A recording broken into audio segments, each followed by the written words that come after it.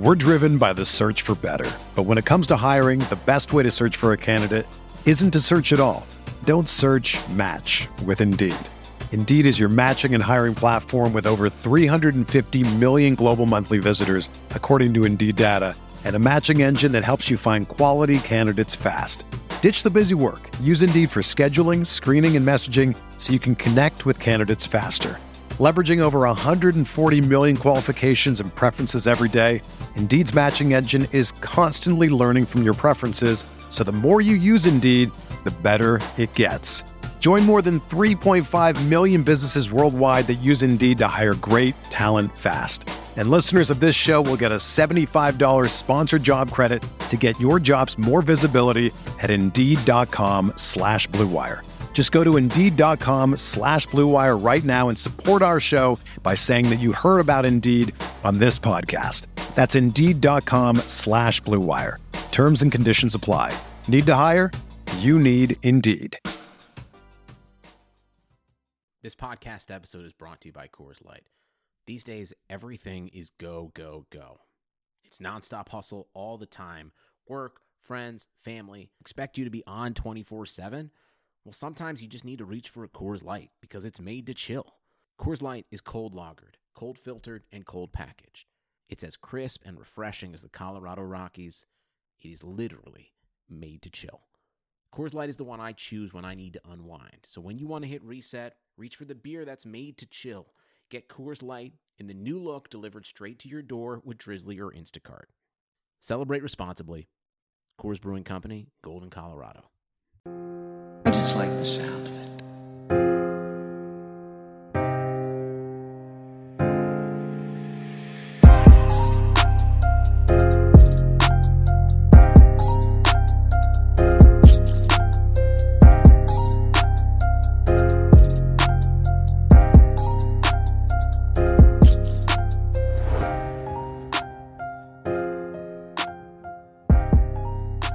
Yes, ladies and gentlemen, welcome to the new era of Veterans Minimum. Lamb here in the host position, and I'm joined by a special guest, my guy. I feel like we recently connected, right? Us two? Yeah, I think, has it been a year, maybe? I think we've been following each other and talking to each other for a while. Yeah. Because we're mutual friends with Jared and some of the other guys. Unfortunately. Unfortunately, yeah. Shout out to Jared right now. He's over in he's in Abu Dhabi. He's in Abu Dhabi, yeah. Bilal, his roommate, and Paul Felder fighting this weekend for UFC 242. Yeah, so we've been homies for a while, and then I think the last UFC card we linked up. Yeah, we watched it over in Astoria. Yeah, my guy Sergio, what's good, man? Sergio Da Silva, former Bellator fighter. You used to fight in Bellator, right? Yeah, I fought a couple fights in Bellator. I fought a CFFC. A lot of the regional shows. I'm a local guy. I fought for CFFC quite a few times, more than a handful of times, probably 10 times.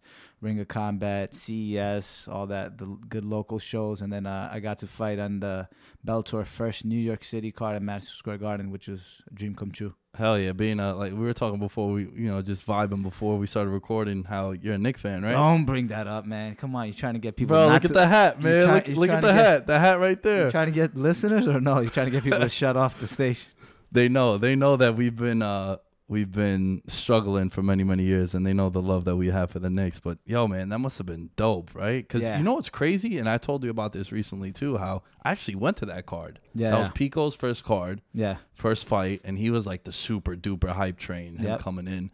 And then I remember my buddy Boss, he's like, bro, Serge fought on that card. I was like, for real? He's like, yeah, dude. He's like, Sergio fought on that card. Yeah. How was that as just like a New York kid? Because that's really the Mecca. Honestly, there you go. You just said it right there. You took the words out of my mouth. The Mecca. I did an interview for the Daily News, I believe. No, News. It was Newsday. And it's like, it might sound cliche, it might sound cheesy, but as a kid, and this is something Connor brings up a lot, and he always talks about visualizing things and like visualizing before it happens. And I swear to God, man, I knew that one day I'd be at the Garden. Now, those who don't know me physically, I just never grew. I played ball for a very long time. I figured that I'd make it one day, like every kid, make it to the NBA. Yeah. I just never grew. I stopped growing after I hit 5 feet tall. And I always told my mom, like, one day I'm going to be at the Garden. I'm going to be at the Garden. So to make it there as a fighter was something I didn't expect, but it was something I can't even describe. When I was walking out, first of all, the weigh-ins. A lot of people, I'm surprised people didn't make a bigger deal about this, but we got to weigh in on the same scale that Ali and Frazier did. That's dope. I mean, that I have the pictures on, that right there, just getting on the scale.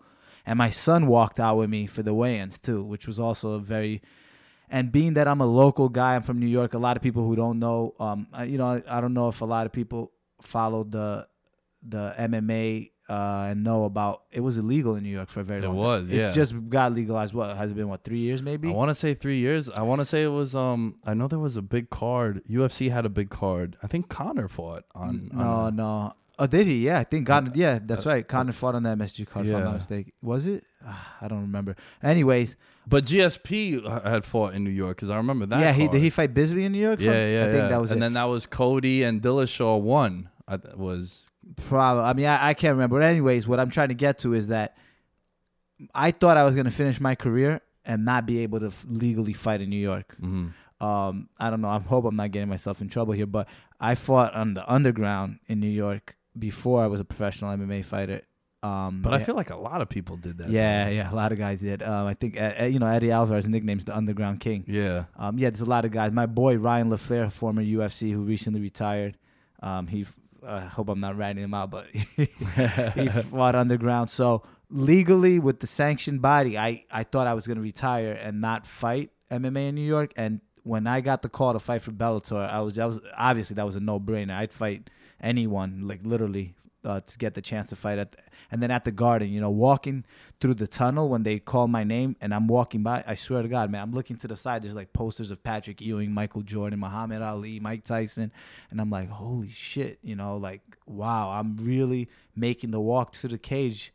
Like that was such it's so hard to describe. I mean, we'd be here for days if I try to explain what the feeling was like. But just like I looked up and it was crazy, the lights and my picture and name on the big screen, and I'm walking out and I'm like, holy shit, I'm fighting at Madison Square Garden. It's pretty amazing. And Fedor was on that card. Mm-hmm. Chael Sonnen was on that card.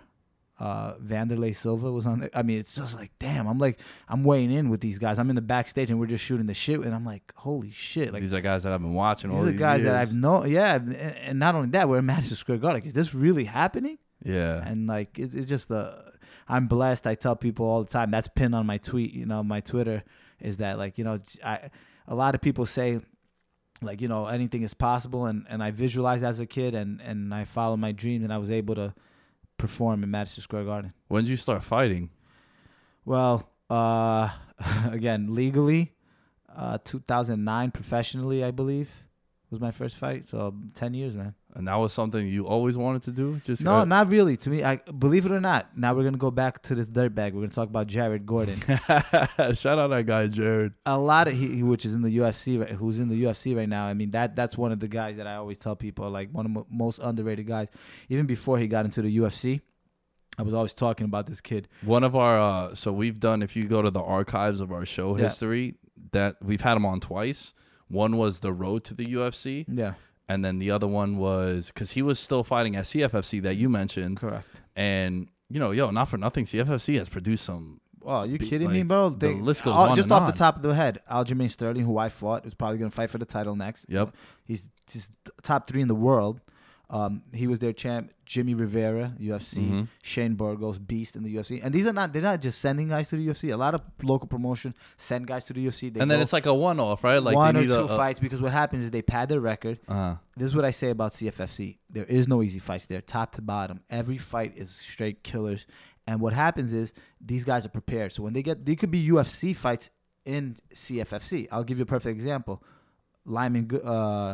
Jonathan Webb, who you brought up. Yeah. You guys went to watch him.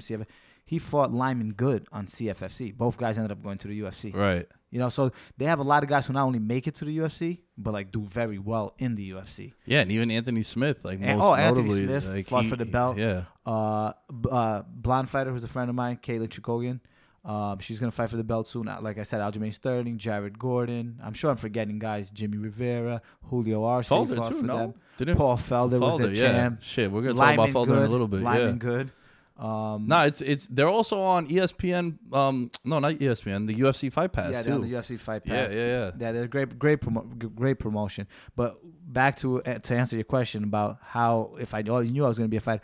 Nah, man, this was kind of like an accident. I've been in martial arts since I was 4 years old. So I was in Taekwondo, Judo, boxing, all that other stuff. But I actually stumbled upon this gym, and this is where I met Jared Gordon, which was the old Rhino gym, which Frankie Edgar was his first gym, but not in Queens. He was out in Jersey. Long story short, I walked in the gym one day and I was like, you know what, let me try this boxing class or something. Then I started doing jiu-jitsu, and then I saw this young knucklehead kid who at the time was Mr. Gordon.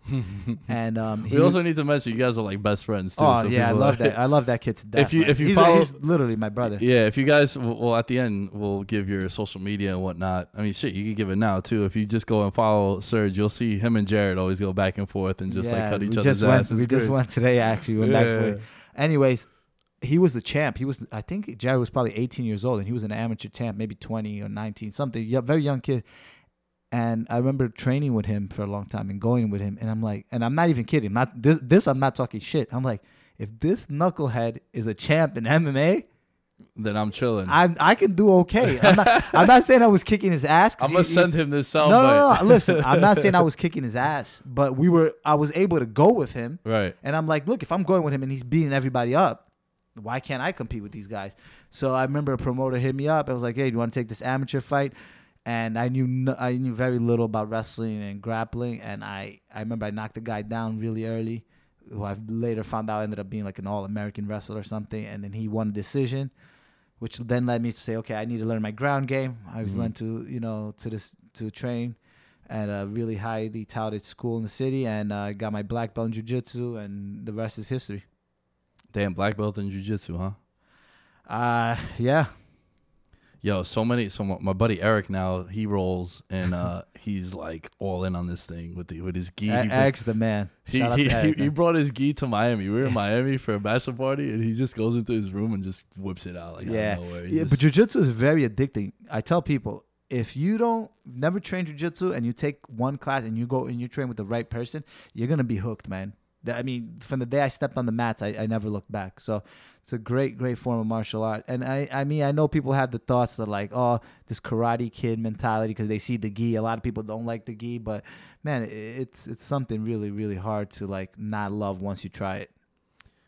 If you were to, say, would you want your kid to fight? No. No, right? Especially after what's his name, Mike Trout got $500 million to play baseball. That's a fact. 100%, I would not. My son is a Muay Thai champ and trained Muay Thai since he was 4 years old, and plays literally every sport: basketball, soccer, baseball. If I can pick, why would I want my son to go through what fight? If that's what he wants to do, I'm going to support him. He could be could be a sanitation worker. Nothing wrong with that. Shout out to all the sanitation workers. I have a lot of friends there. He can do whatever he is. People who follow me know I'm very supportive to my kids, whatever they want to do.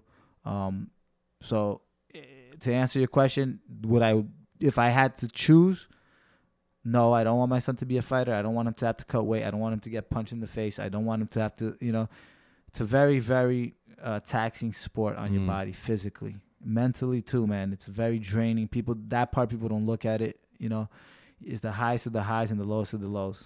The original thought to me asking that question is if you were to get your kid, well, like you said, he does Muay Thai now. Yeah. So like he might be a bad example because he's already learned a certain crap. Yeah. But I'm saying he wants to learn jiu-jitsu. I haven't taught my thought process is this, and I could be completely wrong here. And this is the way I look at it is, I'm again not trying to toot my own horn. I'm black belt in Brazilian jiu-jitsu. By far, it's my best martial arts that I know. If I can get him really good at something where I'm not really good, when he's sharp there, then I can bring him over to me and say, hey, now let me show you a thing or two. Right. You got what I'm saying? Yeah. As opposed to getting him really good where I'm at, and now he's not a good striker. I'd rather him be an excellent striker because I know what I can do with him on the ground with grappling. Right. So what my thinking was, if someone wants to fight for the first time, like say someone's listening right now, and they want to get into MMA, what's the one thing you think is the direction you would push them to fight? Okay. Because like I always hear people say, I know what you're gonna say because this is the traditional one. You're gonna say wrestling. Yeah, that's what I always like. Joe Rogans and like. No. That's what everyone says, and this is where it's gonna start changing now. I used to say it was wrestling. I used to think wrestling was the most important, and what I'm gonna say is not a martial art. You know, it's the most important thing I would say for someone off the street has nothing. And again, I'm going to touch back on Jared because I think this is his biggest strength. And you know who has it too? I'll give you a hint. Nate Diaz. It's not a martial art. Is it cardio? There you go. Bingo. Cardio. If I'm building a character right now, this is the question you asked me, right? If I'm building a fighter right now, a perfect fighter, right? We're playing the UFC game and we want to be... Like, you could be the top of the food chain in this one thing. Cardio. You say cardio? Hands down, not even close. Not even like it's cardio first, then cardio second, then cardio third, all the way to 10th. Then at 10th, I'd put wrestling. Wow. I'd put cardio. I mean, yeah, it makes sense if you just don't gas out. Listen, I've been in fights, man. I've been in fights where I'm 10 times better than a guy and I've lost because I gassed out. So, cardio. If you watch the way, again, I hate to bring him up because this is a personal friend of mine. I might sound biased. If you watch the way Jared fights, that's one of his biggest pressure fighters. Yeah, cardio. If you're tired, bro, the worst feeling in the world. I've been in fights where literally my hands couldn't come up to my face. I couldn't protect myself, and I would look across the cage in between rounds, and the guy was jumping up and down like a popcorn. Dude, I remember Jared's first fight. I think after like the second round, he started like running around the cage. Bro, do you know and the what guy it is? No, he actually, I think he got a stop in his first fight. Yeah, no, it wasn't his first. You're talking about his second fight against Hacker and Diaz in Brazil. Yeah. And Hacker and Diaz was cornered by a friend of mine who was Jose Aldo, and Jose Aldo picked him up off the floor in between second and third round. Yeah, because we all thought it should have been a stoppage. Yes, Hacker and Diaz cuts a lot of weight, which is one of the biggest mistakes I've done too. What's the biggest weight cut you've done? Oh, you kidding me, bro? I was known for notorious weight cuts. I cut 25. Jared and I, man, I cut 25 pounds in 24 hours. Yo, how is that possible? Yeah, oh my God, bro, it's the worst feeling in the world. I've missed weight a lot of times, not a lot. I'd say a couple of times, you know. But God damn, 25 pounds. When I used to fight at 125 pounds, I weigh in at 126 pounds because I take the pound allowance, butt naked, no towel, nothing, because every ounce counted for me. Right. 12 hours later, I was 150 pounds. Jesus Christ. Is that what you would walk around at? 155. 150. And I'd be 155 the next day. If not, maybe a little heavier, close to 160. Yo, why do they make you do that? Well, here's the thing. Because you're not supposed to do what the wrestlers started doing it and create an advantage. See, weight cutting to me is outdated because everyone knows how to do it for the most part now. So before you did have an advantage, right? Because if I'm fighting you and you walk around at 125 and we're fighting at 125 and I'm really a 155er. You have more strength. If I know how to cut to 125 right. and you're not cutting anyway, by the time we step in, I'm 155, you're 125. I'm going to get out of positions that are not even the right way to do it just based on proved strength. Right. So, which makes sense. Yes. So, but now everyone does it. So what happens is everyone's cutting and then we all regain the weight back. So at the end, we both step in at 155. What was the point of cutting down to 25? Why don't we just agree to fight 155? You know what I'm saying? Yeah, of course. Yeah, because dude, you see these weight cuts and it's... Oh, they're brutal, man. I've almost died. Like literally, I've almost died cutting weight. So what's like the... 24 hours is crazy. Crazy. So like, what do you not eat? Do you just drink water? Like, oh man, there's such a long process. We can do a whole show on this. I mean, something called hyperhydration. Everyone who's listening to this, you could just do a simple Google search on this, where you drink like a ridiculous amount of water. There's a hormone in your body that secretes the water, and it sends a signal to your body and says, you know what? He's water loading. He has too much water. Let's get rid of it. So what you do is 5 days before the fight, you drink excessive water. Let's say 2.5 gallons or 2 gallons, 3 gallons, whatever. Different guys like do different amounts of water. And what you do is you start tapering down closer to the fight. So 5 days out, I'll have 2 gallons. 4 days out, I'll have 1.5 gallons. 3 days out, I'll have 1 gallon. These are not the exact numbers I'm giving you. Right, I'm just an example. Just a rough estimate. 2 days before the fight, let's say I have 0.5 gallon. Then 24 hours before the fight, you don't have anything. So what happens is your body is still under the assumption that you're drinking 2 gallons. So what does it do? It starts peeing out all that water. You start excreting more water. You're like, oh, this guy's putting in water. Let's get rid of what we have because there's more coming in. When you don't bring in more water, you're lighter. So is that why the moment they step off that scale, they're just like bingo, asking for something to drink? Yep. God damn. It's really something, and it goes back to what you said earlier. Do I want my son doing that? Absolutely. Yeah, not. you don't want. I've blacked out in saunas. I've had some scary situations, man. I've had guys literally faint inside of a bathtub. We cook each other in a bathtub, man. You ever see that one? Yeah, I've seen videos of like, I go on.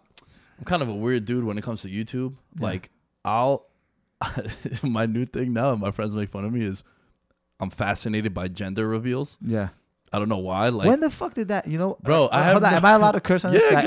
We have the E on the podcast, so feel free. Go. Nice. Go I dropped like 4 F-bombs, and I just started asking. So, when the fuck did this gender reveal become a thing? I don't remember as a kid when there was a gender. Nah, right? That's something. This is all social media. Like. Yeah, right. Gender reveal. And there's something else. There's one more thing. I can't remember what it is. That's now it's like the new norm that I always see. There's always like those dumb challenges, like like the Tide Pods, and then like the bottle cap challenge, and you have like the ice bucket challenge was a good cause, so I can't even like talk crap about that one, but.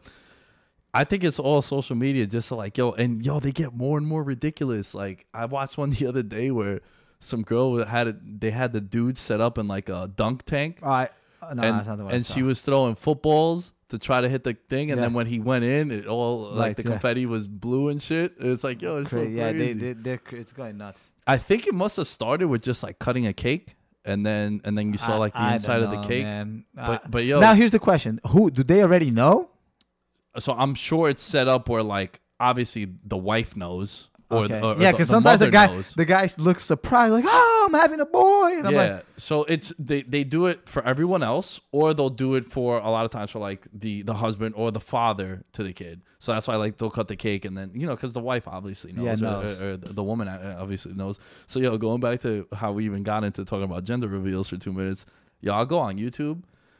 And just I go down this like weird ass rabbit hole where YouTube is weird because it'll play the next video. It's like they know what you want to watch next. Because it relates to all the shit that you've been watching, right? So like with me, like I pick on a song and then it's like the next like 5 songs that I would want to hear. It's like all the songs that I usually hear. So like I'll go down a rabbit hole of gender reveals, guys and men and women coming back from military. I never watched that, bro.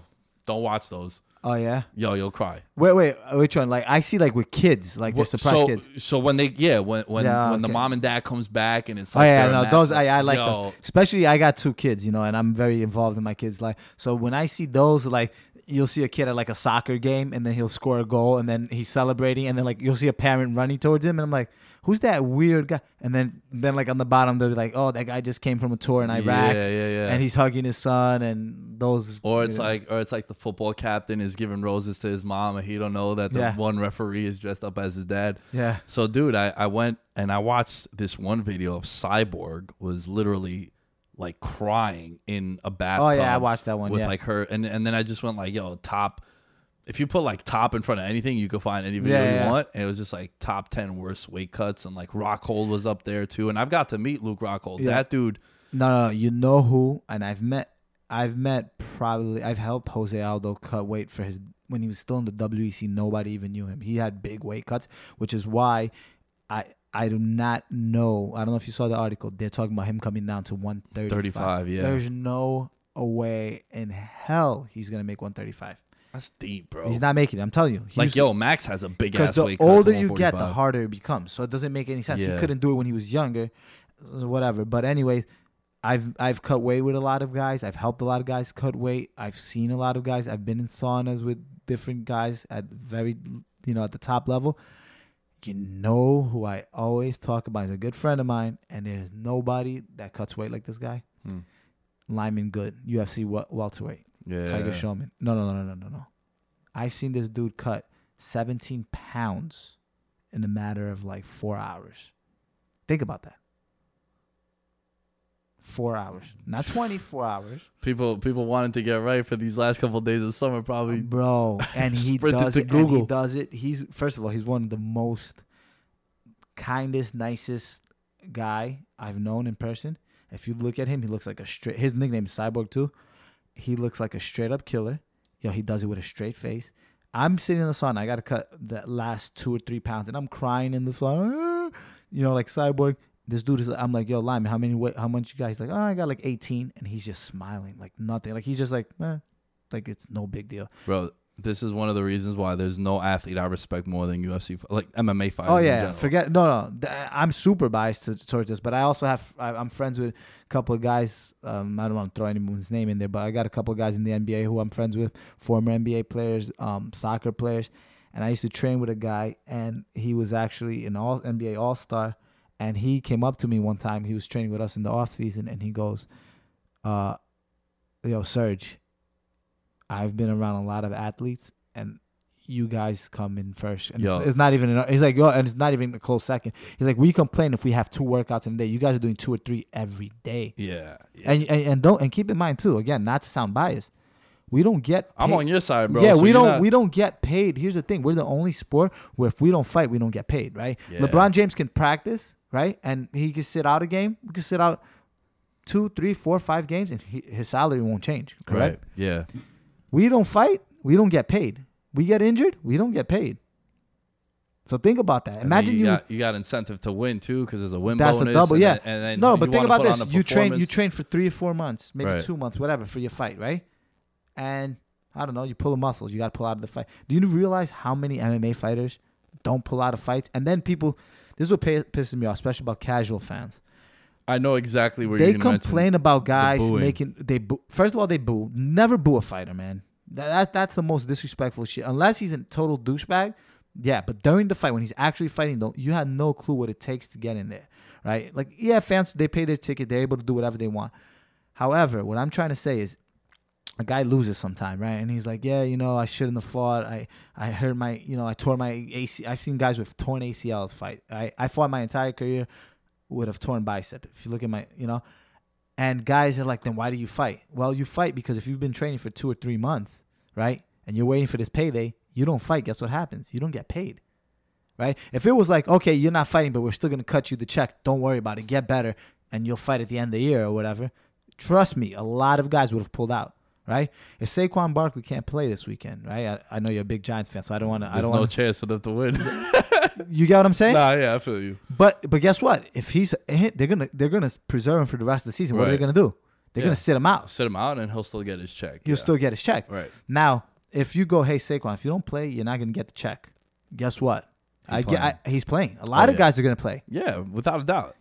So there's a lot of guys right now in the UFC who don't say anything, don't fight because they need to get paid, man. Well, one of the reasons why I think there's an issue with the NFL, like in particular, is because these guys, they don't have guaranteed contracts. So when you're a 6th round pick and you're the linebacker and you just made the roster and you're getting paid like punter money, not even, you're making like $500,000. You're basically on a rookie minimum. And like you got a stinger or some shit, and you stepped in because like someone got hurt. You gotta go, man. You're like, yo, shoot me up with something. Like I gotta make the roster. I gotta keep paying because I'm making $50,000 a check. And now you're talking about a guy who's in the NFL, right? Who's making that. Man, MMA fighters are so underpaid. Yeah, that is disgusting. I mean, that's even if you think about it, like the top, like even the big names are underpaid. Other than McGregor. Right. Other than John Jones, other than Anderson Silva, like those guys, right? Who are like the Michael Jordan of the sport, right? Who are like, they're legends. They're legends. They're literally all-time Hall of Famers. Those guys, other than them, even like top-level guys in the division, they're not making money, man. People are they have no idea, man. Yo, so these the whole process of weight cuts and just in general, it's just too wild to me, man. Not easy, man. Definitely something that I that's one thing I don't miss. Especially, and everybody who knows me knows my favorite food is pizza, bro. Yo, me too. By far. My number one pick. If I can eat pizza with every day. Yeah. All right, so top 3 pizza right now off the top of the head. Let's go. Am I picking like the chain or just like topping? Just the chain. Man, I kind of like Domino's. Oh, no, hold on. I'll take that back. Being in New York, I can't go. I don't eat chain pizza, but if I had to, I agree with you. I'd go down. If as far as a slice goes, my number one draft pick, no questions asked, is pepperoni. No, but which pizzeria? So in Astoria, cheap plug. Doesn't have to be. Yeah, I like Alba's. So give me your top 3 pizzerias, all of New York City. Man, I really don't know many names. I think is one called Oh boy, Carmine's. I think, or no, is that? No, there's Carmine's one a restaurant in the Lower East Side that's really good. It's like a brick oven spot. Lower East Side. There's a good place out. It's Mario's in Oyster Bay. That's a good one too. I haven't been out here, no.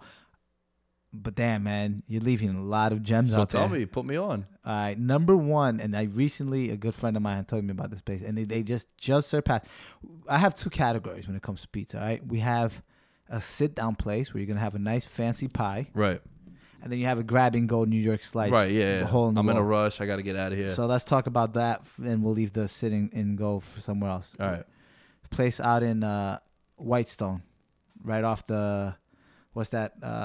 Is that Cross Island? Cross Island, by DMV? Yep. Amore. Okay. All right. I'm taking notes. Everyone listening, you guys ever visit Queens? People who know pizza will know Amore, man. Right off the exit on Whitestone Expressway. Yep. That's place. Used to be for me number one, Joe's on Carmine Street in the city. So that's what it was, because I said Carmine's, but that was the street. Makes Joe's. Sense. Yeah. Joe's. That used to be number one. That's the one that's on Spider-Man, Sex and the City. Yep. Everyone knows that. Open till 4 a.m. That's like the super generic place New York. Where, yes. Yeah. If someone never had a New York slice and you want to go, right? Yeah. You would tell them to go there. You got to go to Amore. Put that down. Amore. If you haven't been to Amore, that's the spot. But what's your go-to slice? Amore, man. But I mean like the topping. Like this is what I tell people. If you've never been somewhere, you gotta have their plane so you can see what they're working with first. But yeah, pepperoni, I would have to say I like believe it or not, I like olives, bro. I like olives on onions. pizza. Yeah, you never had olives on pizza? Olives, onions, green pepper. Onions and green pepper I've had, not olives. You haven't had black olives on pizza, bro? Nah, that's good. It's a Brazilian thing, maybe. Okay, what about pineapple? What do you say in that conversation? Because that could be its own podcast. People who follow me on Twitter always see me complain about this, and it's like God punished me, man. The pizza gods punished me because that's my daughter's favorite, man. Pineapple. Yeah, I feel offended people put pineapple on pizza, but you can't say nothing to the princess, right? I fucking hate that shit, man. Yo, that's hysterical. That's so funny. But dude, the main reason why I really brought you on here is, we got a big card, and our audience knows that we love talking MMA. 242 coming up, Abu Dhabi. Kind of a weird start time, middle of the day too. Yeah, I think because the time difference. You like that though, because we just had the China card, and it was at like that China card was horrible. I fucked up my whole sleep. I know, man, it was awful. I had to wake up at like 4 a.m. I was like, and they just feel. I don't like those Asian cards that they put in like Russian, and because what they do is they just fill them with guys who are just from over there that have no business being in the UFC, man. Yeah, they do that because they want to make it a more global enterprise. Yeah, but at least look for the better guys. I mean, damn. Yeah, it gets... Well, for me, it's because I play DraftKings every week. Yeah, I love DraftKings. So with MMA, I feel like that's where I found a nice little lane. With let's not put too many people make on. it hot. No, but you know what's crazy and why MMA DraftKings I've really enjoyed is because a lot of these dudes that play like baseball, NBA, NFL, they can't come on a podcast and talk about the sport. No, I've gotten to interact with some of them, and my buddy Danny that I do the DFS show on my other podcast. We do like a DFS Fridays where we kind of like run through the plays of the week and whatnot, and we've gone to live finals and we've gone to like networking events, and like these guys, they just have these formulas on Excel and they just punch in names and numbers and then whatever they give them. Yeah, you know what's crazy? You bring that up. We were talking about this off air. A friend of mine who recently just won a nice pot on what was it, DraftKings or FanDuel? I don't remember which one. He was telling me that his brother has an app. I didn't even know they had apps. So he just punches in a few things and they generate a lineup for you. They're called optimal lineups. I never knew that, man. I've been honestly, I did really well on DraftKings with the soccer, with the World Cup. I'm a big soccer fan. I do okay with the MMA stuff, but like I take pride in actually doing my homework.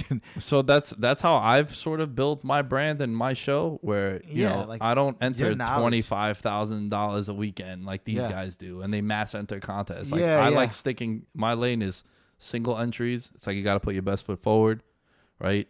It levels the playing field against the guys with the big bankrolls.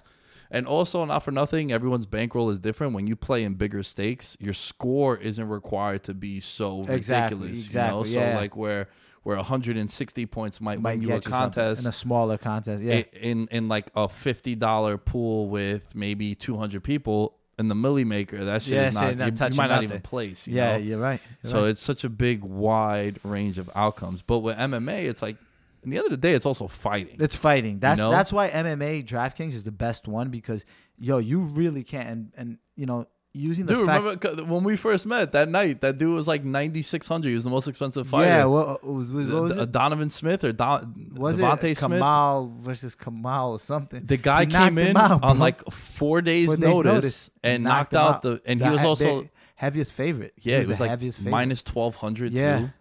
Yeah. In the end of the day, man, it's fighting. It's fighting. That's the thing. Like, if you're gonna put NBA one, right? And you got LeBron James. All right, he might not have his best night, but he's gonna give you 20 and 10. Right. You know what I'm saying? He's minimum. You put Andrew Luck, which man, I went there, huh? Bro, why'd you go there, man? That's my guy, right? Exactly. Well, you put a guy like what's his name that's playing tonight, Aaron Rodgers. That's not gonna separate you from everyone. People who don't even know what they're doing are gonna put Aaron Rodgers, So I think that fighting, you just never know, which makes it actually funner because you're watching the fights and you're like, 4-ounce gloves, anyone can knock anyone out. Like there is no guarantee. Like all right, this guy's favorite, but is he a guarantee? No one is. So how do you feel about this main event, man? Khabib. It's funny you say that because I tweeted that yesterday, right? I said, don't get me wrong, Khabib is a beast, right? However, I love the however already because I'm all in on Dustin, man. That's my guy. Dustin I know, like we just said, anyone can beat anyone, but Dustin's not a slouch, man. Here's the thing that people are leaving out, and we were just talking about the weight cut earlier, right? Khabib has a very hard time making 55, right? He's had history of not making it, going back to the hospital. People forget that Dustin used to be a 45er, right? So he moved up. The weight cut's better. He's had better fights at 55. His losses have been to top-level competition. He's lost to Conor. I believe he lost to Holloway. Did Poirier lose to Holloway, I believe? He's not as heavy as an underdog as people are making him out to be, man. Like, if he beat Khabib, which I can see happening, I'm not going to be shocked. Like people are making it look like it's like, oh yeah, this is going to be a walk in the park. And I think it's going to be one of those classics, striker versus wrestling, where Khabib is going to try to take it. But if Poirier can stop the takedown, then what? Now Khabib has to stand up, and I think he's in big trouble. He's lost to top guys. Yeah, he's lost to Cub Swanson at 45. Yeah, and that was that's not point. The Cub that we got now. He lost to Conor. Okay, 45. And Michael Johnson. Was that 45 or 55? Might have been 45 as well. Yeah, and then it seems like from Jim Miller on, he moved up to 155. Yeah, Jim Miller 55. Yeah. So he's undefeated at 55. And look, he got some, like, he beat Pettis, he beat Jim Miller, he beat Gaethje, Alvarez, Max. Like, he's not beating bums. No. These are the top of the food chain also. So that's what I'm trying to say. Like, people are making Dustin into a bigger underdog than he really needs to be. I think Dustin has a legit shot. If my life was on it, I'd probably take Khabib. But if I'm taking a gamble, I can see I like the payout for Poirier. Yeah, I also think just like, Khabib sometimes I feel... I'm not taking Khabib at minus 430 ever.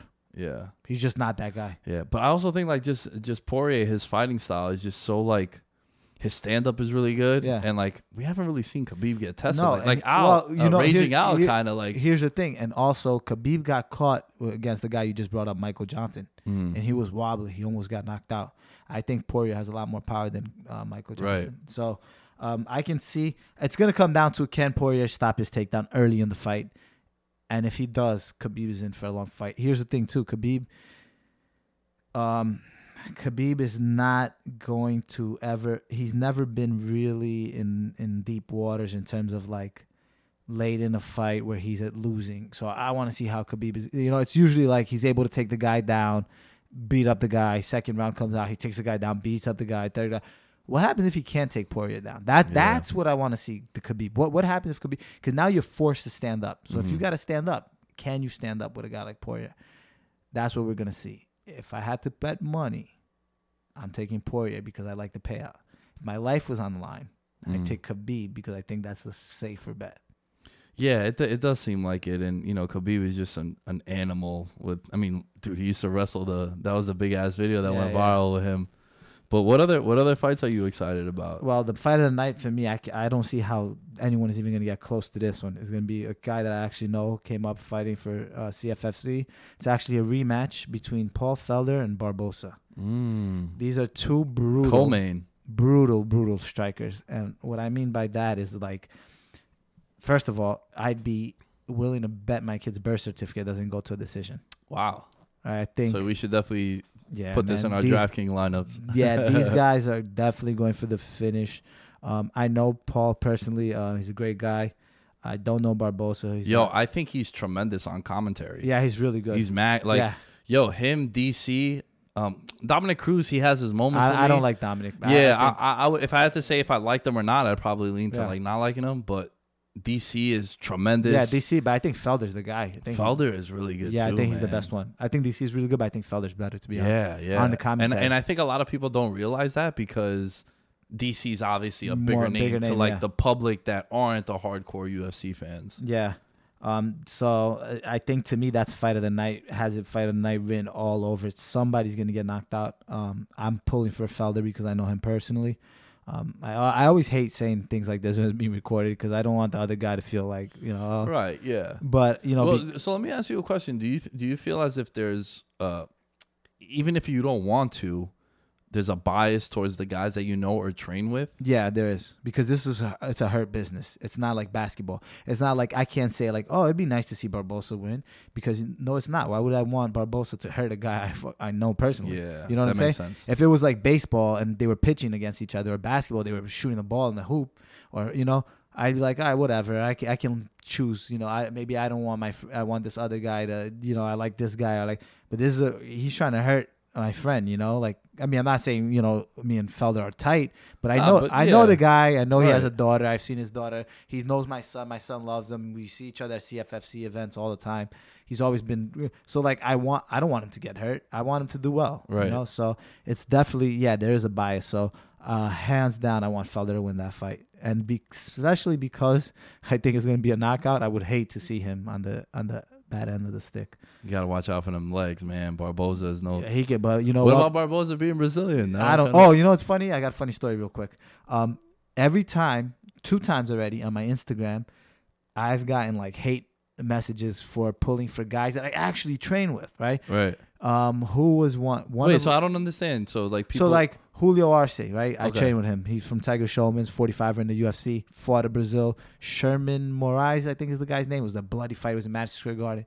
I posted a picture or something, or a video. I was watching it, and I posted it on my Instagram story where I said, good luck to my good friend and training partner, Julio Arce.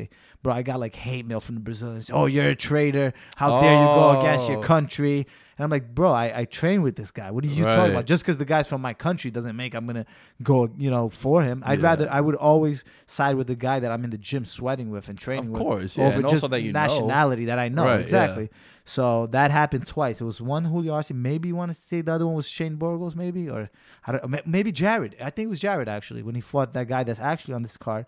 Ferreira. Diego Ferreira. I think he's on this card, right? Yeah, he is. That's a tough fight, too. I know. If I'm not mistaken. Man, that fight got me so upset with Jared because he got low blow twice in the first 30 seconds. Yeah, and then when he should have definitely lost the point for that, because he stopped Jared's forward pressure. Yeah. From there on, and made him a little more hesitant. We saw Jared a couple months after, and he was like, "We're like, yo, how'd you?" He's like, "Wait, bro, he's like, I got kicked in the nuts twice." He's like, "Obviously, I slowed down a little bit." Yeah. He's like, "It happened so sudden, so back to back." Yeah. Yeah, that was unfortunate. I think he definitely deserved to lose a point from that fight. I think it would have been very different had he lost the point. So there's the main event we spoke about, right? We spoke about the co-main. Let me ask you a question about that. Say, and I guess we could start wrapping up with this one.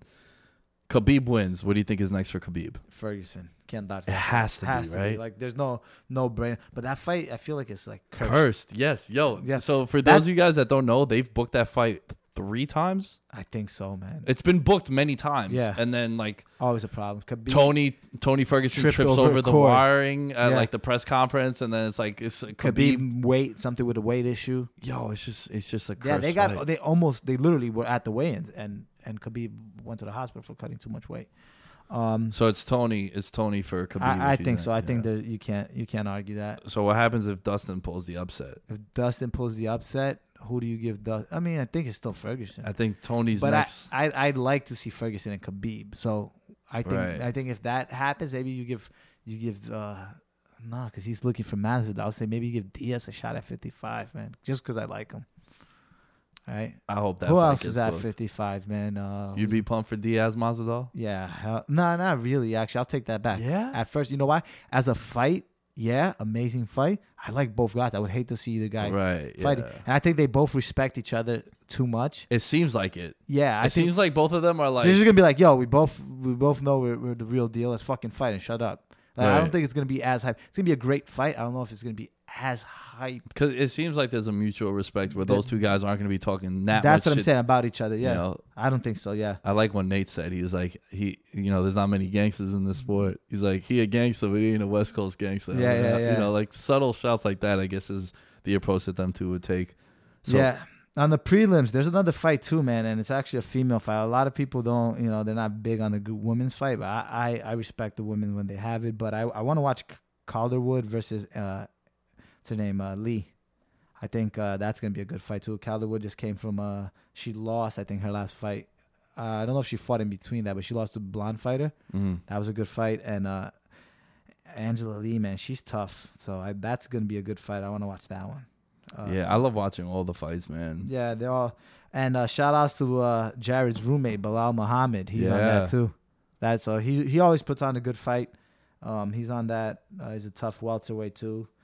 There's a couple of good fights on this card, man.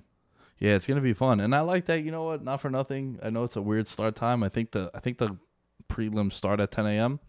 Something like that, yeah. And it's nice to be able to go out afterwards. Yeah, you know, like sometimes I leave the bar and it's 1 a.m. I'm like, I just want to go home now. Yeah, like, especially Sunday's football the next day. Yeah, exactly. Well, Serge, it was a pleasure. Thanks for coming on. I'm pretty sure we'll do this again. Yeah, man. Thank you for having me. Future. Tell the people where they can find you. Social media. The floor is yours. Yeah, thank you, brother. So you can follow me on The Savage. So it's TheSavage 125, which once upon a time was my weight class. We're long past those days, but I still have that. So I'm on Twitter, Facebook, Instagram, all that good stuff. I appreciate you for having me, and I'm looking forward to being back. Here comes the money. Here we go. Money talk. Here comes the money. All right, before we move on to the NFL part of this episode, a couple things we got to take care of. Patreon.com/Veterans Minimum. The Patreon looks completely different. Go check it out. There's way too much shit to rattle off. Patreon.com/Veterans Minimum. Check it out. See what you think. And if you think it's worth a delightful donation every month from you guys, then there's some cool stuff on there. You can win prizes, merch, maybe even get on a guest podcast with your boy. Also, if you are looking for merch, it's theloyalist.com/Veterans Minimum. Shirts and hoodies and hats on there as well, baby.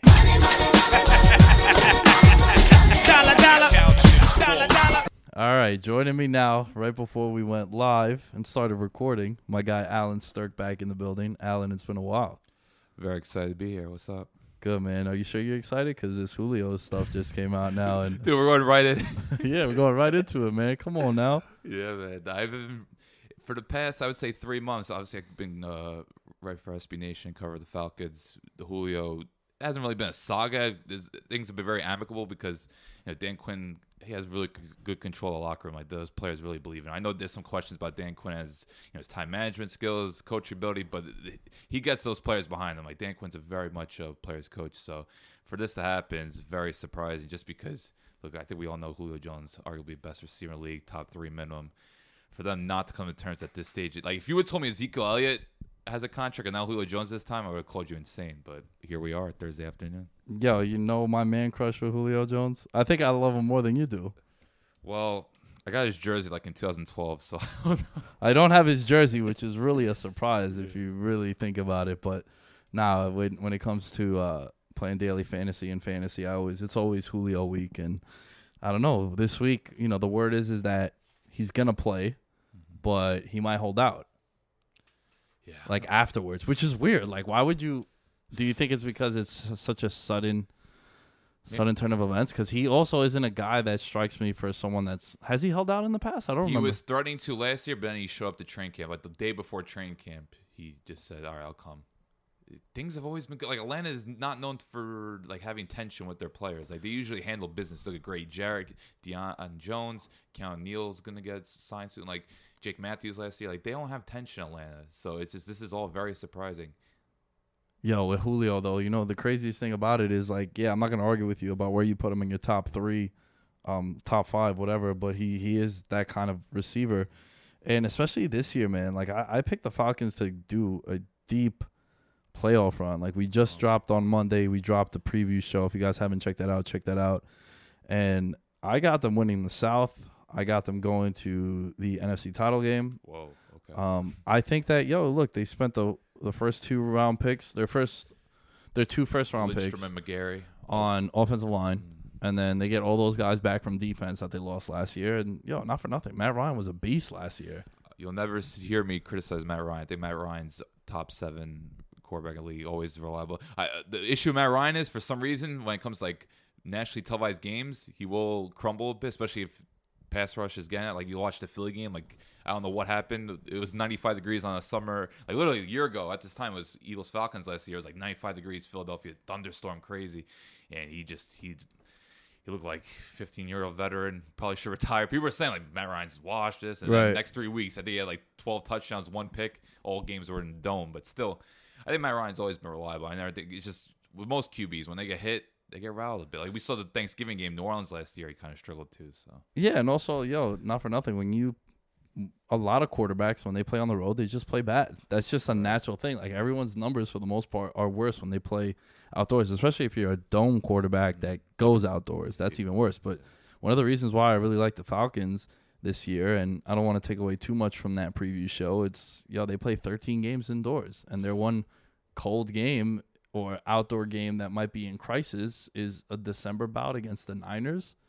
which is something you'd probably sign up with, right? When they play Carolina Road, probably October, November. I think it's early. Should know the schedule. Yeah. I think it's someone that fucking talks about the Falcons. I know maybe like week 3, but I think Atlanta though, when it comes to just going back to the Julio thing, it's just I'm very surprised given just how they do business there, because there's certain teams you watch. Like I think the prime example, the Chargers, they play hardball. They go Joey Bosa, Vincent Jackson.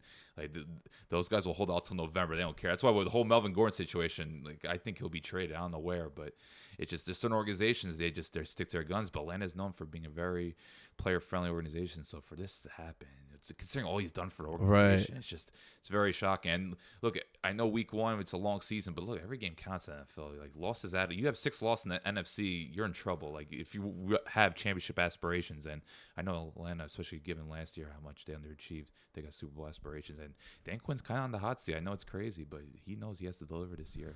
Yeah, I mean, I don't know, man. When half your defense gets put on IR and you lose 2 offensive linemen, I feel like you kind of have.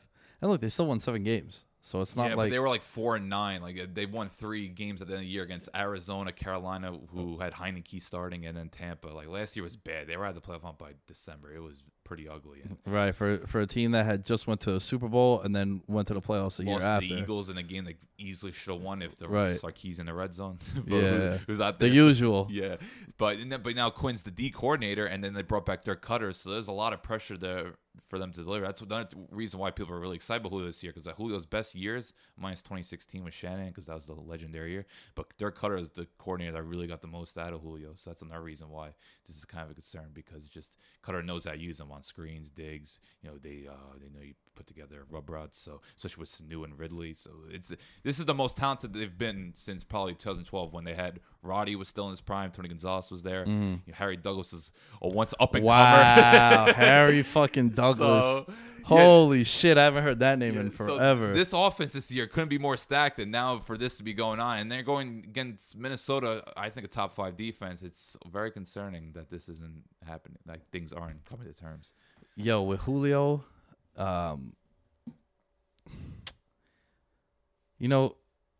that offense, I think, could be really good this year.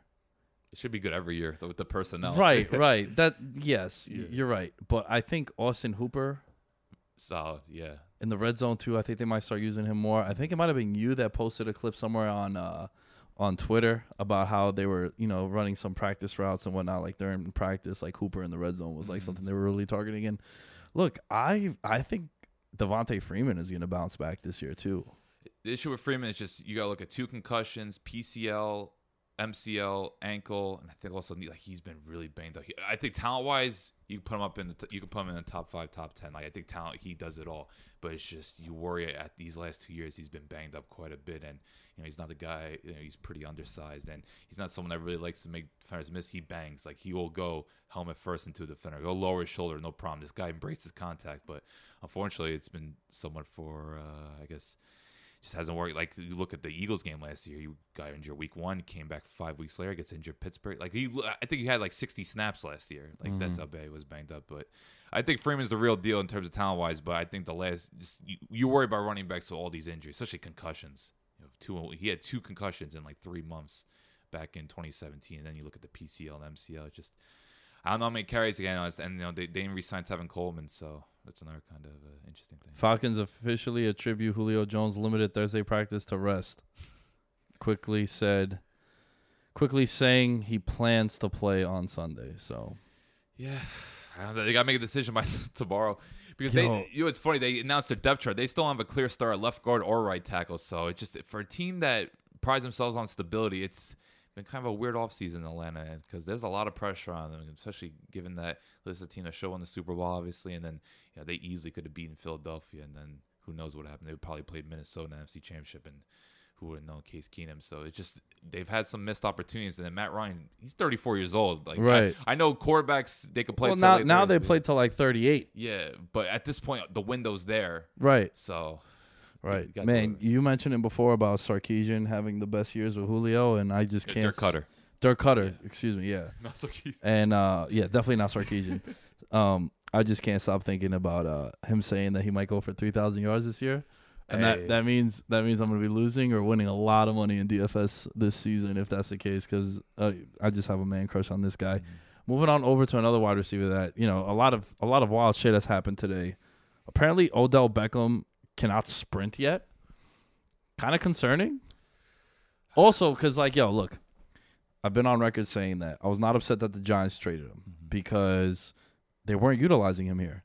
He was not being capped, right? His ceiling wasn't being hit because Eli Manning is a shot fighter, and I just think he's shot now. Like, there's no fighting him anymore, personally.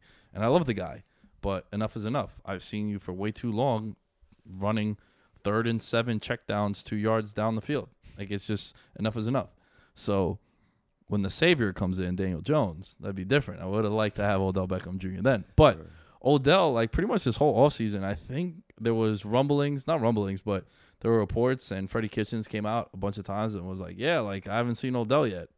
I saw him when we hung his jersey and, the press conference and whatnot, and Jarvis was there. But then after that, he hasn't showed up to OTAs. He's we're big soccer fans. He's chilling with Neymar and with Mbappe in France and whatnot. And it's like he's everywhere but with the Browns. And now he comes back to camp, and it's like he can't even sprint yet. And Freddie Kitchens has one of the more complex playbooks. Like, he's very much one of those college coaches where he's going to throw a lot of different creative stuff. He's with the, we talk about McVay, Shannon, Kingsbury. I want to put Kitchens on that level because he's only had, 8 games? Kind of like Baker Mayfield. Yeah, and this is his first time really, not for nothing. He was a running backs coach. And then he just took the ball and he ran with it. He did a hell of a job last year. No one could deny that. But there's also there's a lot of pressure on him. But I know Kitchens has a very complex playbook, so I could see why he's upset that Odell's not around, because it's like you got to learn these plays because we have obviously Landry and Njoku. They have so much talent in Cleveland. But I know Kitchens is going to run some wild stuff because he's just one of those guys. Yeah, if I told you just without any research, who's missed more games in their career, Sammy Watkins or Odell Beckham? I really want to go Sammy Watkins, but watch, it's definitely Odell. I think they've missed the same amount of games. Okay. I remember reading, but public perception Odell was out. What season? Like week 5, he tore something. Right? It was 2017. Okay, yeah. So the year after they made the playoffs, the Chargers. Yeah, well, they lost Marshall, Shepard, and Odell within 3 drives of each other. yeah, that was a season through hell. And, just to touch on the Giants quick, the worst thing that ever happened to them was the 2016 season because they've been bad for, I don't want to say a decade because they won the Super Bowl in 2011, but since 2012 on, they've been bad. They've been a bad football team as far as draft picks, wins.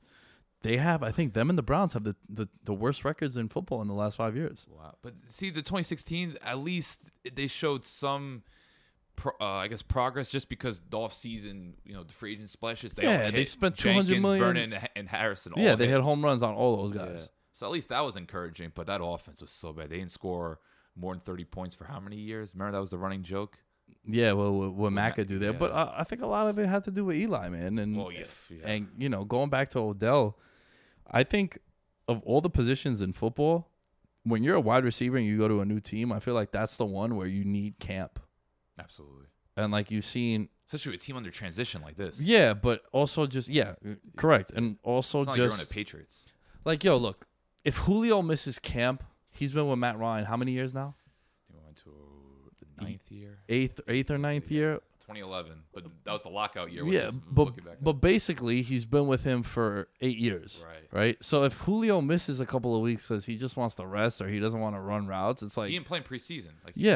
I wouldn't play him in preseason, and I think a conversation to have is I think preseason is dying completely. This year was very alarming. No big names played in preseason outside of like if you're a guy that was under 25 or if you're on a new team, that's the only time you really played. But like Rodgers didn't play, Barkley didn't play for the Giants. I think McVay started last year. I remember the Rams were not playing anyone last year. What does Robert Woods need to prove to you? Absolutely nothing. Right, Jared Goff, Gurley. What do they need? If anything, the guy I can understand is like Cooper Kupp coming back from ACL surgery, and you're like, you know what? Let me see what he looks like running around. But I think with the wide receiver position, you got to get acclimated to a new quarterback, a new system, also. But I think it's just the speed and like, I'm going to run a 7-yard slant and whatnot. Like, I got to be ready for the ball. Am I going to be ready for the ball? Is the timing right? I'd be worried, Odell Beckham Jr. owners, like, I remember I had this conversation with Danny the other day, and I was saying how, like, I feel like Odell could be a prime, like, buy low candidate in fantasy this year. Like, I could definitely see, like, through the first month, he has, like, 16 catches.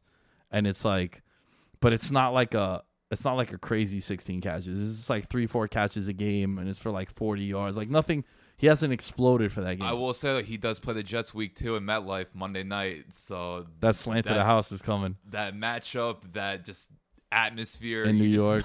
Yeah. We'll definitely be talking about that one. I think producer Mike, you got tickets to that, right?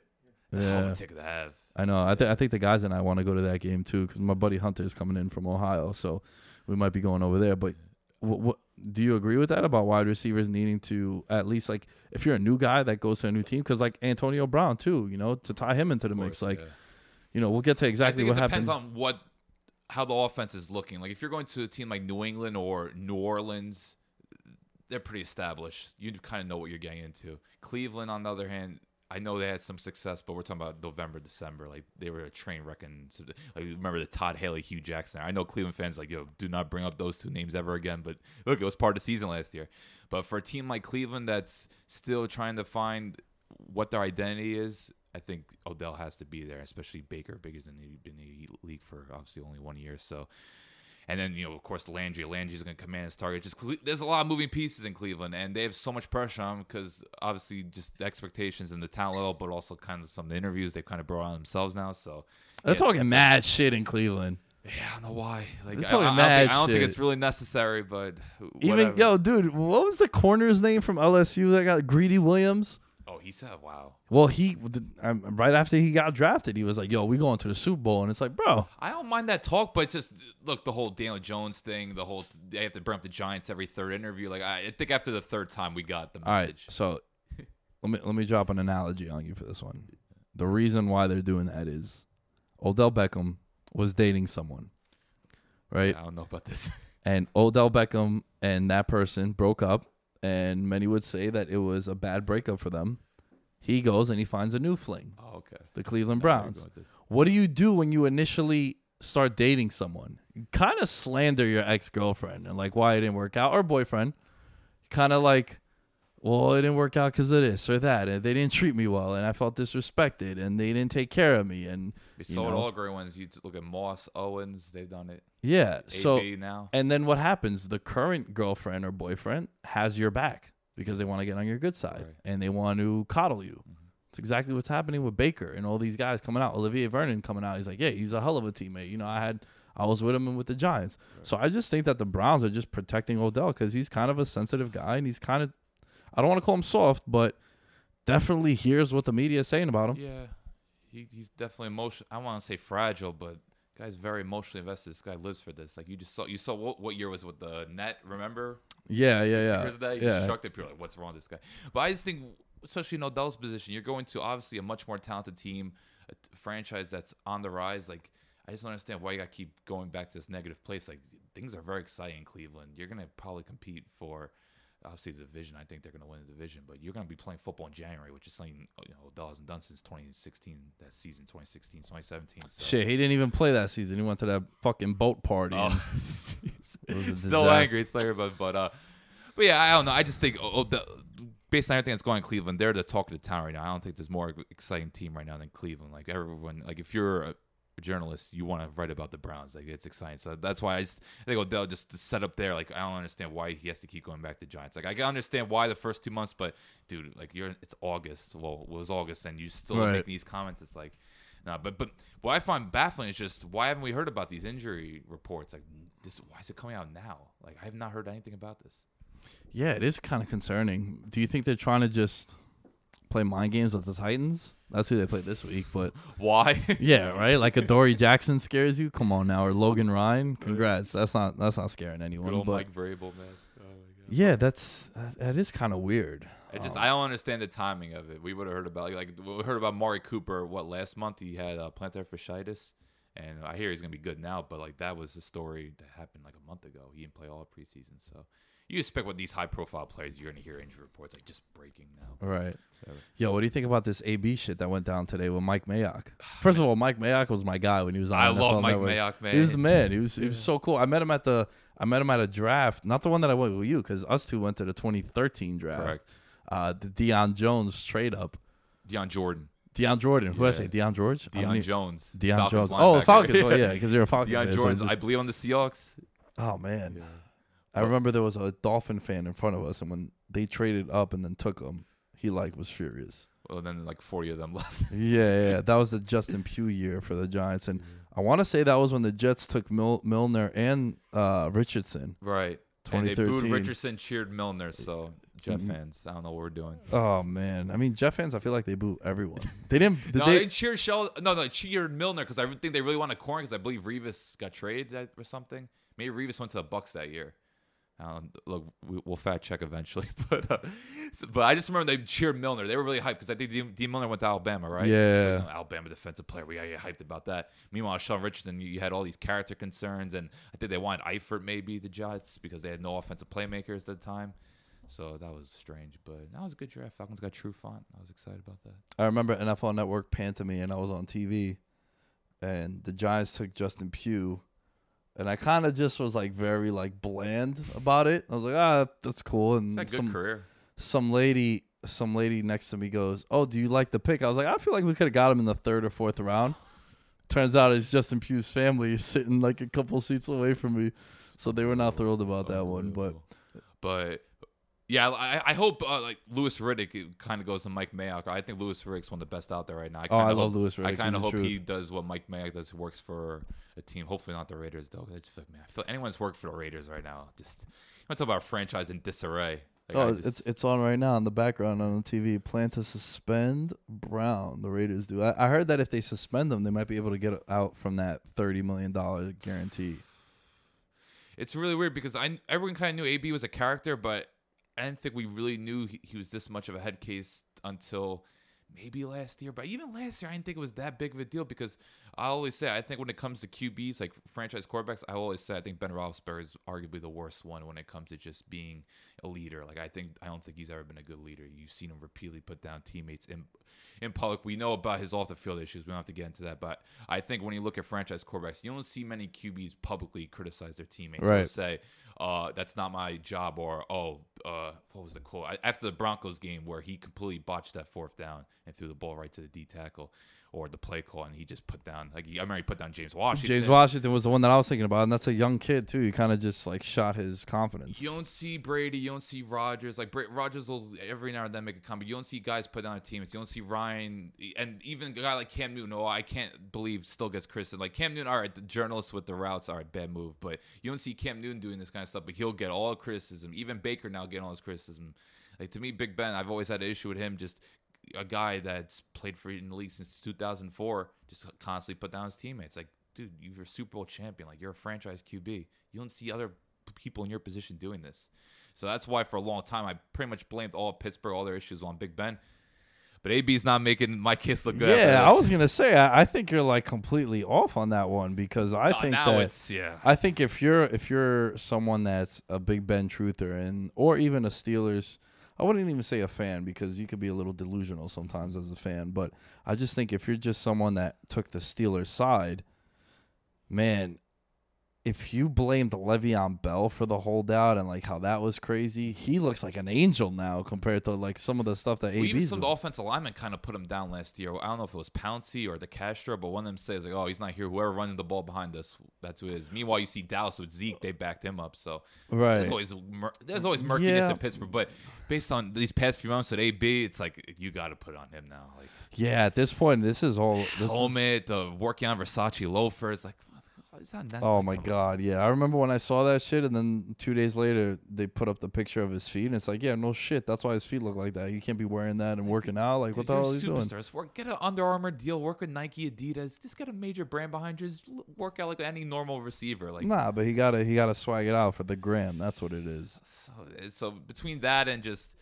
Now you're going out with the GM and just, I don't know. It's kind of funny seeing John Gruden he's kind of keeping a low profile. Meanwhile, John Gruden's arguably the most charismatic coach out there. Like John Gruden, he doesn't shy away from talking. And now he's kind of kept a low profile because he kind of knows AB's his guy. Like he's someone that, okay. Because they got to kind of win this year. I know it's a long-term project in Oakland / Las Vegas, but they can't have what happened last year happen again. I cannot wait till they go to Vegas. That's going to be a shit show. I don't know who's gonna be on the team. Like people talk about, like who's gonna be on, like who's the poster child in Oakland right now? Because I don't think Derek Carr is the guy in the long haul. I've not been impressed by Derek Carr in a long time. There's this stat that I touched on. I don't know the exact like word for it, and I'm not a fan of new stats. Like I think stats have kind of gotten a little too ridiculous. But there's this one. It basically, Alan, what it measures is throws to the sticks.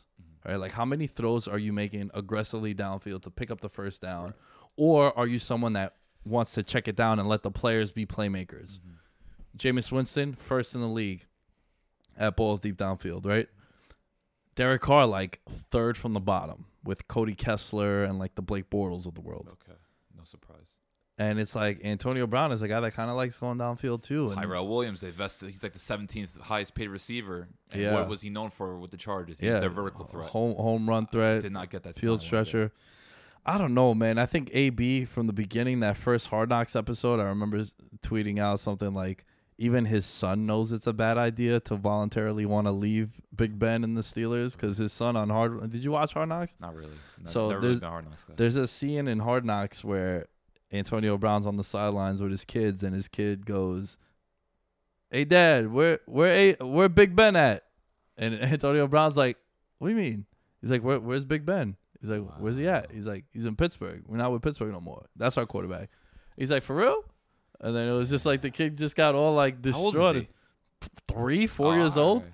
But it was just funny, and I was like, yo, if his son knows that was a bad idea, then... You know, it's crazy that he would have been a better fit in Buffalo, and I don't know how the Bills are going to look, but like Josh Allen, if there's one thing Josh Allen could do, it's throw downfield. Yeah. So that actually would have been probably a better fit, but Buffalo, Sean McDermott, he's as no nonsense as it gets, so I'm not surprised that didn't happen. Like, I can't imagine what Sean McDermott, because he doesn't play games, Sean McDermott. Yo, say they there's a way that they could cut Antonio Brown and not eat a penalty on this guaranteed money.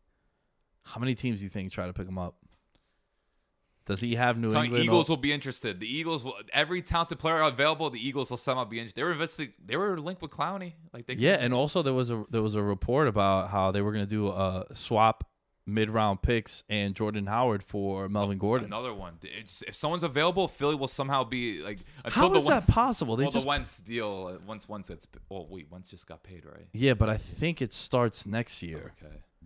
Yeah, they just work wonders. Like when they made, I know the trade flopped, but when they got Golden Tate, I was like, how is that possible? I know it flopped, but it would be crazy. I was seeing AB with you got Alshon, you got Whiteside, you got Deshaun, Ertz, Goddard. Like they have so many playmakers. Shit, Aguilar too is there still. Aguilar's a playmaker. He's kind of revived his career. So, but you just know the Eagles will somehow be involved.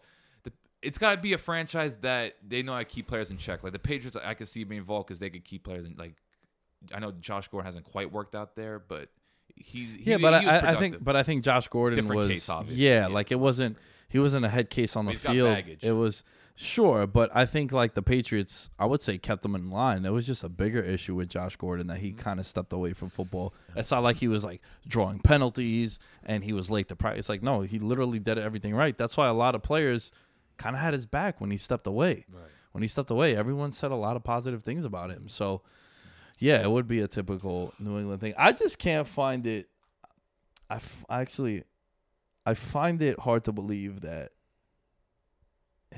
he's causing this much drama, having not even like practice really with this team.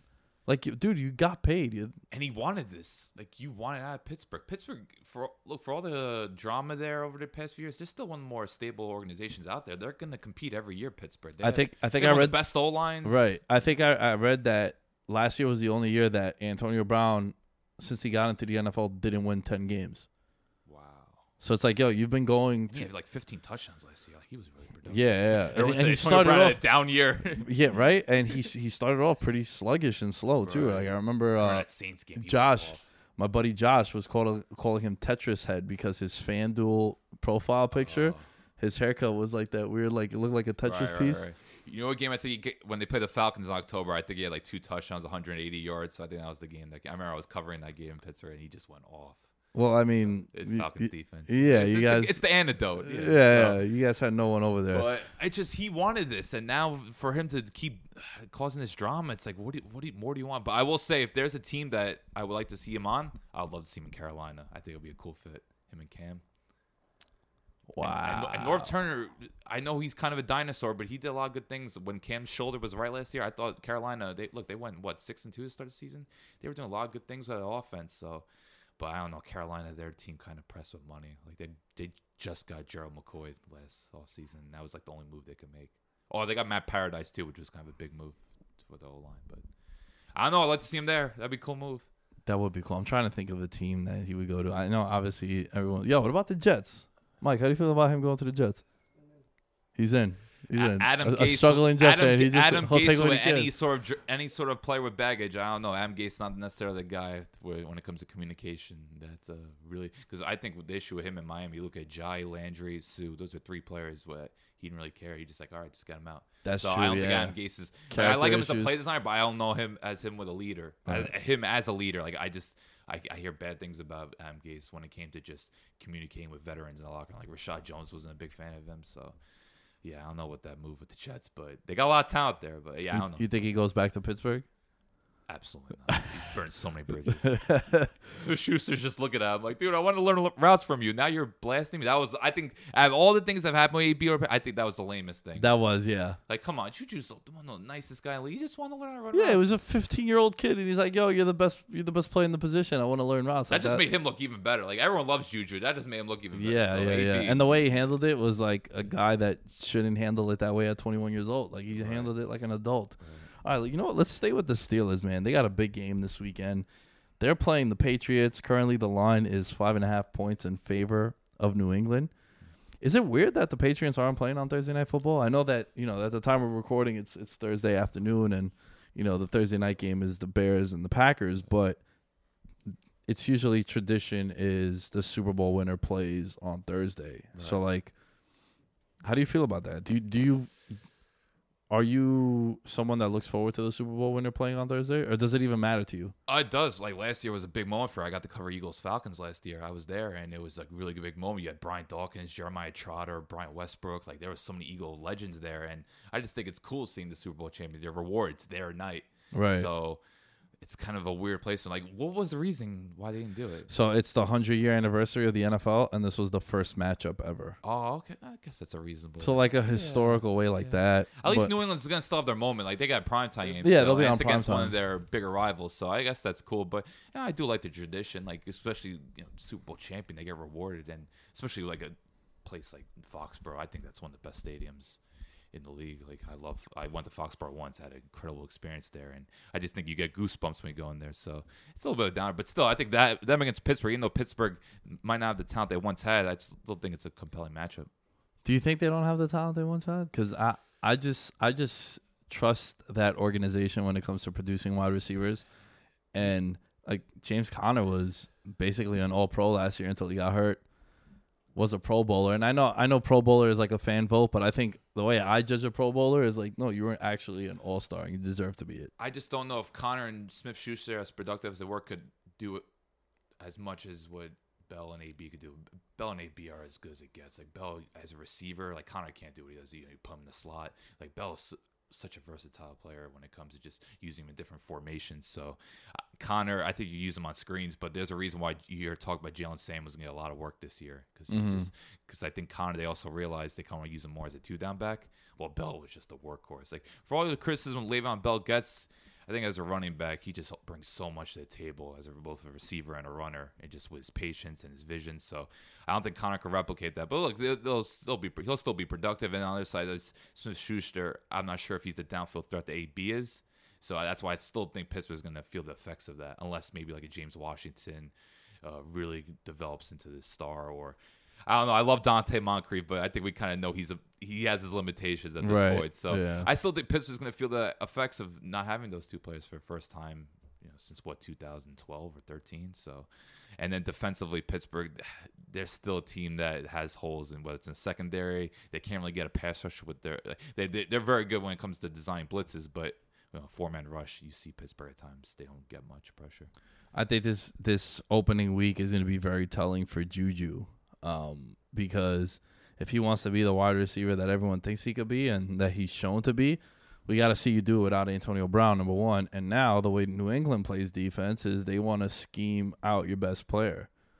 I'd probably say Juju is the best player on the Steelers offense. Oh, yeah. So now you're going to be getting that quote-unquote Patriot way, that Patriot defense treatment where are they going to put Gilmore on him, or are they going to do what they used to do with T.Y. Hilton where they would put guys like Logan Ryan on T.Y. Hilton and then throw Revis on like a Reggie Wayne, Moncrief kind of receiver. And then it's like, all right, your number 2 is on, our best corner is on your number 2. He's not doing shit. And then we're just going to double cover your number 1 with our number 2 corner. You got McCourty's there. Both McCourty's right. playing at a high level. And I thought Gilmore was the best corner in the league last year. Like he was really consistent. Gilmore hit a phase where there was one game where Corey Davis and the Titans lit him up.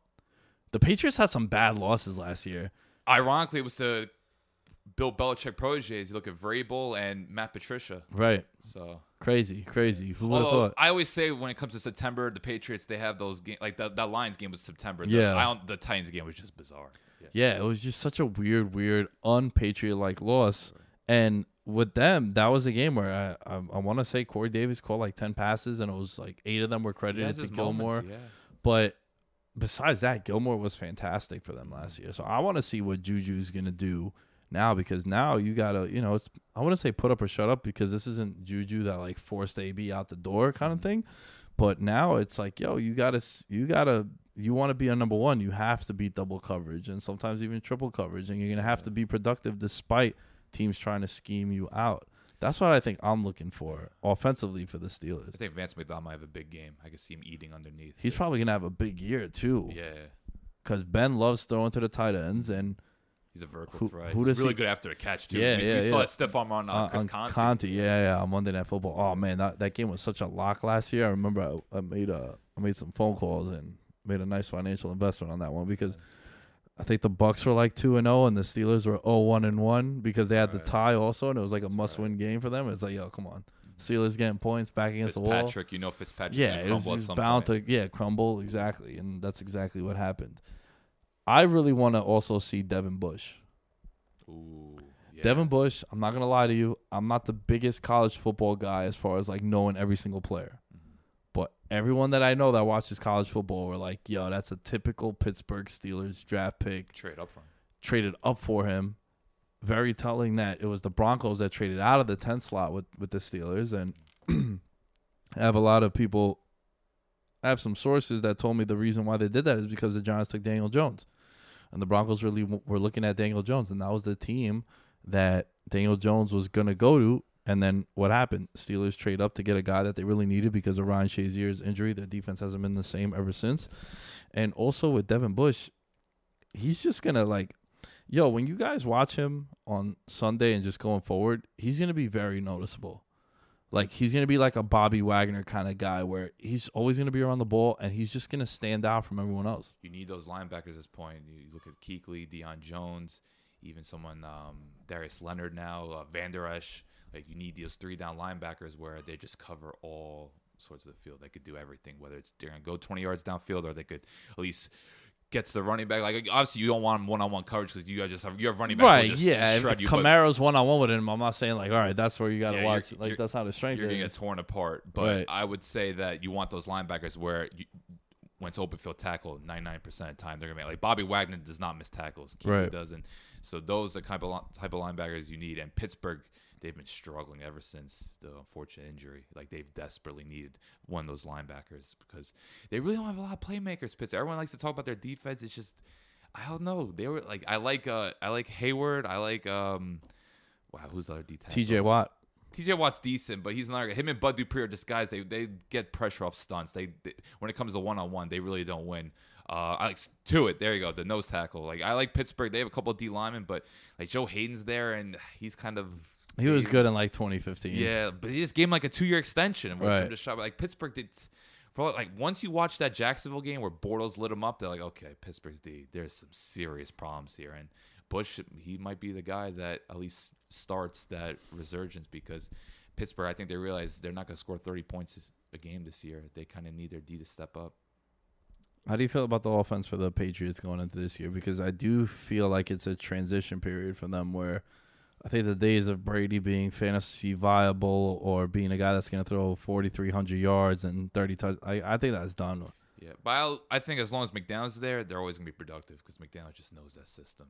Right. Him and Belichick. And I do have big expectations for Sony Michel. Like, I know he has obviously the knee issues and he's not much of an asset as a receiver, but look, they got James White. James White will do it all. But I think Sony's someone that 20-25 carries in big games he proved he could do in the playoffs. So I think he's somebody that you should keep an eye for. Like, I think there's a sleeper to lead the league in rushing touchdowns. He's the guy. Interesting. Yeah. Because he's going to get a lot of red zone work, and I think Belichick really likes him, which is rare for a running back. Yeah. It seemed like towards the tail end of the second half of last season, it was like, all right, well, you could definitely start Sony Michel with confidence in your lineup because, the running joke in the fantasy community was that Bill Belichick doesn't care about your fantasy teams because it'd be like Rex Burkhead week, then it'd be like Brandon Bolden, obviously. Garrett Blount weeks. Yeah, Jonas Gray that one time against the Colts. Oh my God, dude! I remember I had a lineup on FanDuel and I needed whoever the other running back was for them, and like it was Jonas Gray week, and it cost me like thousands of dollars. I forgot that even existed. Just 4 touchdowns. How you remember it when it destroyed you? Right. That's for sure. Hey, I'm excited about Josh Gordon. I don't know how many snaps he's gonna play, but you still have him, and I don't know how much Demaryius has left, but he could still be an asset. That was weird. They cut him and then they re-signed him. Just for the sake of it, they should. I don't know. At some point in the game, they gotta throw a screen at Demaryius just for the sake of the Pittsburgh game. Remember the playoffs? Oh yeah. Belichick's the guy who would do it. He just has that smirk on his face. I just throw a slant to him and then see him go to the house. Was again. it a screen or a slant? It was a slant. Tebow threw a slant. About screen then, but well, I mean, Demaryius Thomas has been catching that standstill where just a quick out to him and then the offensive line go downfield and tackle him. Right. What do you got in this game? Who do you think wins this game? Gotta go New England. New England, right? New England at home, kind of a given. Celebrating again. Yeah.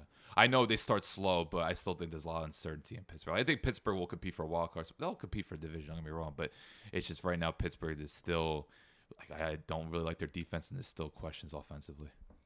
What's funny is New England can lose this game and like nothing will change for them in the division. People will freak out, but nothing will change. Yeah, I mean, like they've lost on opening night before. They lost to that Chiefs game that one time. The Kareem Hunt coming out party. Alex Smith was running wild and shit. Did they lose last year?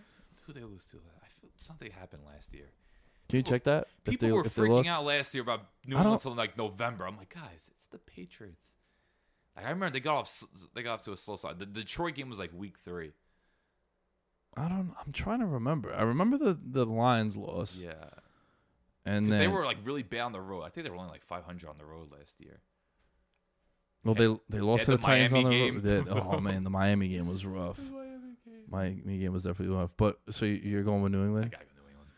Yeah, I think I'm gonna go with New England too. At home, it's gonna be tough for them to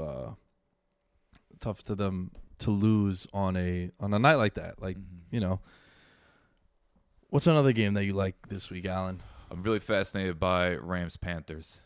I was a little surprised that wasn't like a 425, but you know, Giants Cowboys, the brand, you got to do it. You know what I'm saying? Why not? If we're gonna put another shitty game on TV, why not put that one? Oh man, I'm so fed up with seeing that matchup week 1 because it's a division game. It's a team that, not for nothing, the last couple of years has owned us, and it's just annoying that at least on Sunday night though. The Giants are gonna be 0-1 probably again, right? And now they get Zeke back.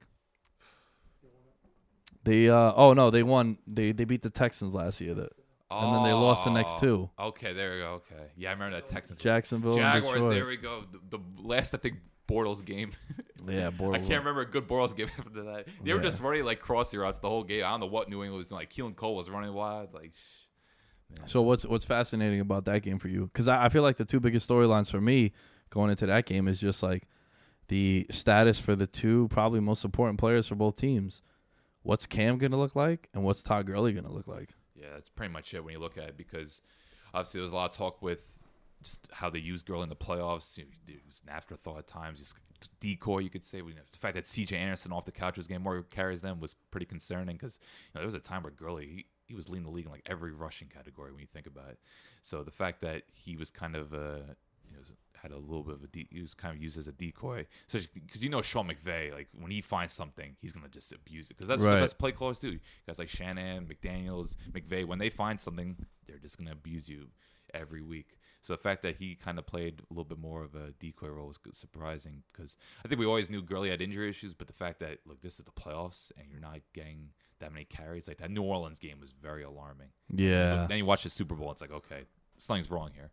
Shit, man. You know what's funny is I've been on the he's shot bandwagon or hype train, whatever you want to call it, since the Super Bowl, because everything that they've done tells me that there's more to it. Trade up for Henderson. They offer sheet Brown, the backup, right? There hasn't been any confirmation on him. No one's come out and said, like, yeah, he's fine, like 100%. You know, a report just came out now, right before we started recording, that Sean McVay said that all systems go, that he's not going to be on a snap count. But still, like, is that just like smoke now? Is that just kind of to distract? Because in the playoffs, they weren't really talking about it. Playoffs, like, oh, he's good. He was just talking about the matchups or something. Yeah, and he looked great against the Cowboys. He broke like a 45-yard run on like a everyone cutback. Looked good against Dallas. Those run fits, oh my God, they were opening holes. Yeah. Give me what you think are. What's your biggest storyline going into this game in particular? Because I'm talking about the injuries for those 2 guys, and obviously, you didn't really mention Cam, but like Cam, he has shoulder surgery, so that's kind of concerning. Carolina's another team similar to Atlanta. I think there's a lot of pressure there, because you start last year 6-2. Like, people thought Carolina was going to be a Super Bowl contender, and then that Thursday night game against Pittsburgh was a debacle, and then they just fell apart with Cam's shoulder, and just North Turner. It was a bit of a controversial hire, but then it looked like it was booming because that first. But now it just. Once again, you don't know. And there's always, I think, been kind of not everyone's always been convinced by Ron Rivera. Like, I think Ron Rivera's a good coach, but just his decision making, his time management's always been a concern. So, but it's funny how they turn on him though, because like it used to be Riverboat Ron, and everyone loved that shit. And then, right? Remember Jack Del Rio? That one year the Raiders went like 12-4, and the Derek Carr, they played the Saints like week 1, and they went for 2 to win it, and it's like, oh shit, wow, balls on him. But then when you don't get it, it's like, yo, you're an idiot. How are you a head coach? So that's just the nature of the beast when you're looking at head coaches or even decisions in general. Like, I'm of a believer where, the Packers have lost 3 straight playoff games in which Aaron Rodgers didn't get to touch the ball. Like, they've lost in overtime, right? And it's like, yo, if I have an Aaron Rodgers, a Pat Mahomes, a Russell Wilson, Tom Brady kind of quarterback, like, yo, if I'm in the playoffs, and like, I would entertain the idea of going for 2. Because what happens, like, yo, you're Pat Mahomes, right? You send Patriots go up in the AFC title game, then you tie it, you send it to OT, but then you don't touch the ball yet. So, like, why not? Especially if you have full belief in your offense, especially your franchise QB. You want to be a legend, I think you go for it. Right. But you could be a legend of both kinds, you know? Like, you could be... You just got to be ready to do it. But, yeah, I just think Ron kind of gets criticism, and I just think Carolina, they're another team in the NFC where just the talent's there, but it's just so crowded. There's not a lot of margin for error. So you look at this Week 1 game against the Rams, Super Bowl contender, like, you kind of have to make a statement. So, and I think especially offensively, they got to do something because they didn't really... They're kind of putting their trust in guys like DJ Moore and Curtis Samuel. So these are receivers that, you know, they've had a lot of draft capital in. So between them and McCaffrey, they got to deliver because I don't think they could really expect much from Greg Olsen at this point. So I think more pressure is on their offense rather than defense because you kind of know at this point what to expect from their defense. I think they got to see that offense, especially in a game like this, put up some points. That defensive line for them is going to be elite.